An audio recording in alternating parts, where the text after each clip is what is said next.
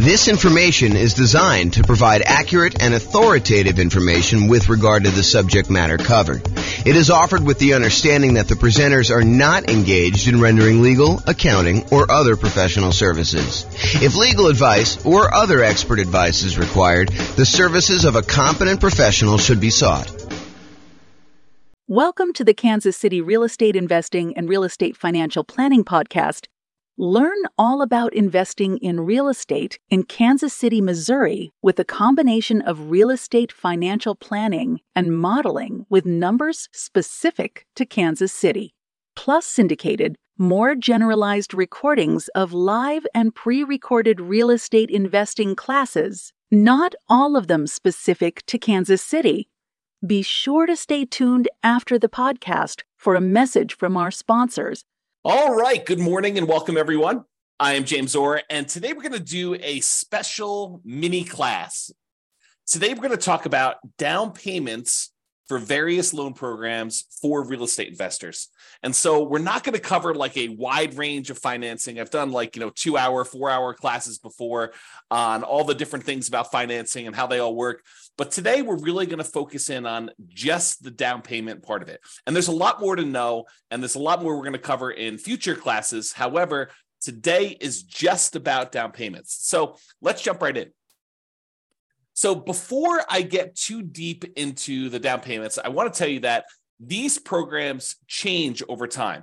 It wasn't that long ago that we used to have a 1% down conventional loan program that a lot of nomads or house hackers would use for stuff, but that has since gone away. And by the time you listen to this, because recordings kind of are a snapshot in time, and in the future, you may run into something that's completely different, you should always check with your lender to see what the latest options are available to you. So I'm going to cover what it is as of today, and this is March 10th of 2023. But realize this is a really good overview of the different kind of loan programs and what the down payments are. However, you should always check with your lender to find out what the latest stuff is and to make sure that the ones we're telling you about are still available in their current form, and find out what else is available, what has changed since this date. So make sure you check with the lender to find out what the loan program is, and that'll help you a lot. Okay. So a lot of what I'm going to be covering here on the next slides, one slide is going to go over all the different down payments, but a lot of what I'm going to cover on the next slide, we're talking about the minimum down payment you could use if you wanted to get that loan program.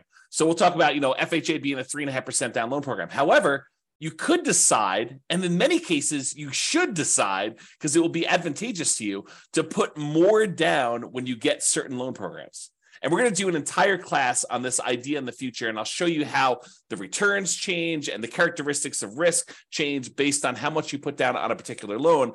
But today, for the sake of this particular class, we are focused only in on the down payment, and specifically the minimum down payment you could put down in order to get these particular loan programs. Okay, this is it. This is the whole thing, okay? So these are the different down payment programs, different loan programs, and the different down payments that they require. And I broke them into kind of like two major categories. I call one category the owner-occupant category, and the other one the non-owner-occupant category. And you might be thinking to yourself, James, I thought the name of this class was something like real estate investor with down payments for various loan programs for real estate investors. So why are you even talking about owner-occupant loans? Well, the reason I'm talking about owner-occupant loans is there are strategies that a lot of real estate investors use where they get owner-occupant loans. They opt to move into the property as part of their real estate investing strategy. So, for example, some people want to do house hacking. They want to buy a property where they rent out a part of the property to someone else. The most common example of this is imagine buying a duplex. When you buy a duplex, you move into one part of the duplex in many cases, and then you rent out the other side. I think the dream for a lot of house hackers is to go buy like a fourplex where they could rent out the 3 other units, they could live in one, and the rents from the 3 other units will cover all of their payments on the entire thing so that they're living for free. I think that's a dream of a lot of house hackers. So some of these owner-occupant loan programs could be used for house hackers or nomads. Nomads, if you remember, are people that buy a property as an owner-occupant. They get owner-occupant financing, sometimes nothing down financing, sometimes very low down payment financing. They move into the property for a year, at least a year, And why is it a year? It's a requirement of the lender in most cases. So the lender's going to say to you, hey, listen, we'll give you this owner-occupant financing, this really good, desirable owner-occupant rate, which is usually better than the investor rate. And we'll allow you to put less down in order to buy this property. But we require that you move into the property within 60 days and that you remain in the property for a full year. After the year, you can move out and convert it to a rental if you want to. But for the first year, you need to be living in that property. So nomads, what they do is they move into the property, they live there for a year, and then they buy another owner-occupant property, usually with nothing down or very low down payment. Then they move into that one, they convert the previous one to the rental, and they repeat this process until they have as many rentals as they desire. You could do it for 1, 2, 3, 4, 5, 6, 7, 8, 9, 10, 11, 12. You could do it more than 10, which a lot of people think the traditional loan limit is 10. And that's true for non-owner occupant loans. But if you're moving into a property, there's actually no limit as of right now. And that could change over time too. Okay. So why am I covering owner occupant loans? Primarily for people doing the nomad strategy or house hacking strategy, where you're actually either moving into the property, living there, and then sequentially parlaying that property into the next one, to the next one, to the next one, until you get as many rentals as you want. Or house hackers who are buying properties like duplexes, triplexes, fourplexes, or even single family homes where they're renting out part of the property, like getting roommates as an example. Okay. So owner occupants, that's where we're covering that. And the non-owner occupant, it should be obvious. That's real estate investors. That's traditional real estate investing. Okay. All right, so let's talk about the owner occupant properties first. So let's talk about the 3 0% down loan programs that are available to you. Okay. And you might be saying 3? I only thought I knew about 2. Yeah. So there's 2 really, really common ones, kind of federal programs. And then there's a lot of local banks that will occasionally offer nothing down loan programs. And you got to go find them in your local branch. So we'll cover that one first. So basically, if you know of a local bank in your area that is offering a nothing down loan program, and it varies by area. I can't guarantee that this one will exist for you, but you can go find local banks that are doing nothing down. Okay, so go ahead and look for those. That's it. All right. The VA loan program is one of the other nothing down programs, and it requires that you have VA eligibility. So if you served in the military, and in some cases, if your spouse or parents served this, I think there's some weird carve-out exceptions, but go check with your lender to find out what the eligibility requirements are for those. But usually it's when a person is a veteran, they served in the military themselves, and they have VA eligibility, they can get a nothing down loan program in order to be able to buy a property. So you can buy a property, nothing down. I'm not really covering PMI, but if I think about it here while I'm doing it, I'll sort of mention it. So VA technically doesn't have PMI. They have what's called a funding fee instead. Basically, instead of paying a big lump sum private mortgage insurance payment upfront to kind of cover the lender, in that case, VA charges a upfront fee in order to protect the lender who is guaranteeing the loan. So the Veterans Administration who is guaranteeing the loan for the individual lender doing the VA loan. Okay, so basically it's a nothing down loan. It does require a funding fee. You can finance that funding fee instead of having PMI. The other nothing down loan program is the USDA loan program. That's the U.S. Department of Agriculture program. It is designed primarily for low income borrowers buying in rural areas. So are you going to be able to buy this usually in like a big city?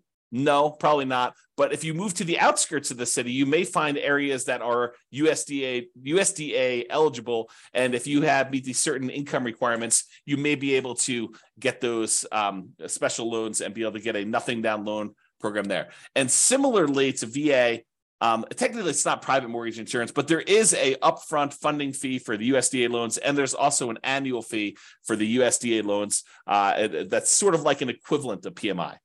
Yeah, PMI, we're going to do a whole class on PMI, but PMI, the basic version is it's insurance that you as the buyer of the property pay to protect the lender in case you default. The lender would prefer that you put 20% down, but they say to you, hey, look, okay, I would prefer you put 20% down, but if you're not going to put 20% down, I would still consider making you this loan, but I want some protection in case you default, in case you don't pay, that if I have to go foreclose, and I'm going to get all my money back. So what we'll do is we'll have this third party, this private mortgage insurance company that you're going to pay to protect me in case you default. And as long as you do that, I'm okay making you this loan with less down. In some cases, 5%, 3%, 0%, 3.5%. So they'll go and they'll bring in this third party company, third party private mortgage insurance company who will protect them, and you're going to pay for it, for allowing you to put less than 20% down. That's the way to think about it. Okay, so we've covered the VA loan, nothing down loan program. You usually have to be a veteran in order to get that, so it's limited in who can get it. The USDA loan program, which requires rural property, which means that you will need to buy a property in a rural area.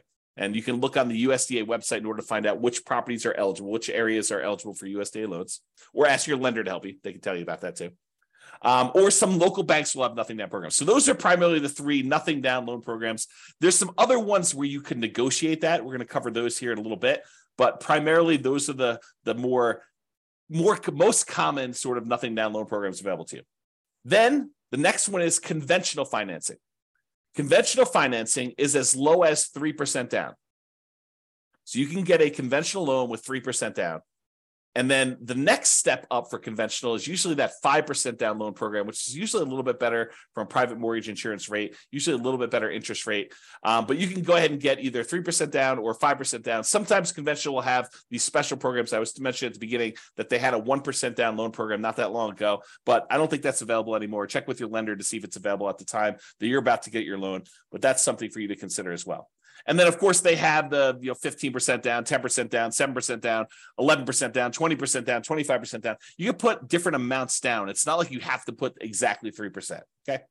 So conventional, as little as 3% down. FHA loans are 3.5% down.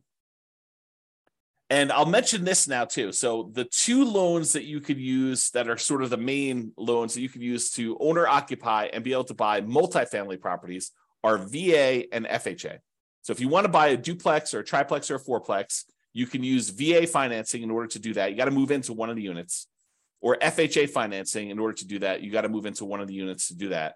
But you can use those to buy duplexes, triplexes, fourplexes, and in addition to single family homes with them. Usually can't do that with the USDA loan. Usually can't do that. A lot of the local banks you can't do it with, but check with them. Maybe their program does allow it. And the conventional loans, you can't do that with low down payments like 3%. I believe, and definitely check with your lender because I'm not certain on this one, but I believe the multifamily properties where you're going to owner occupy with conventional, I think those start at either 20 or 25% down. Okay. But again, check with your lender. That's one I'm not sure on. Okay. All right. So we've covered VA, USDA, and your local bank being the nothing down programs. Conventional 3%, 5% are the two most common low down versions of that particular loan program. FHA is 3.5% down. And then we've got two that I'll kind of group together: private loans and creative financing. So private loans is when you're sitting at the Thanksgiving table and you're talking to grandma about how you're buying real estate and how you're getting these loans from banks that are in the 6, 7, 8, 9% range. And she's like, well, I got this CD and the CD's at 2%. Man, I wish I could earn more than 2%. And you say, well, grandma, how about we kind of work together here? You've got $400,000 in your CD. I want to buy a property that's going to need a $400,000 loan, and I'm looking to pay 7%. How about I pay you 4.5%? We'll kind of split the difference somewhere in there, and that would be better for you, and it'd be better for me. Grandma's like, that sounds great. So private loans are individuals who are not in the business of loaning money, and you go and negotiate terms for them loaning you money. It's talking to someone like grandma. So there's a misnomer out there about people going out there and seeking, private funding or something like that. If you're looking for private funding and someone offers that, that's like a service that they offer, that's a hard money loan, right? They're a hard money lender. Okay? They're not really doing private loans. That's sort of like an individual who's not usually in the business. That's how I differentiate them in my head. Some other people may have different definitions, but that's how I differentiate them. A private loan is someone that you go to that you're asking to make a loan who's not typically in the business of loaning money. If you're going to someone who's in the business of loaning you money, that's a hard money lender, okay, which we'll cover when we talk about non-owner occupant. So private loans, the amount of down payment you negotiate with grandma is wide open. Grandma may say, I'm okay with nothing down. Grandma may say, I want 10% down. Grandma may say, I want 50% down. And then you got to decide if you're willing to play with grandma's terms. So you got to understand that the terms of these private loans is completely negotiable. They're not written down anywhere because you're talking to an individual who's not in the business of making loans, and you're actually the buyer in this particular situation, and you're coming with a meeting of the minds and trying to figure out what is acceptable to them, what's acceptable to you, what works, what's fair. Okay, so it's completely negotiable as to what the down payments are.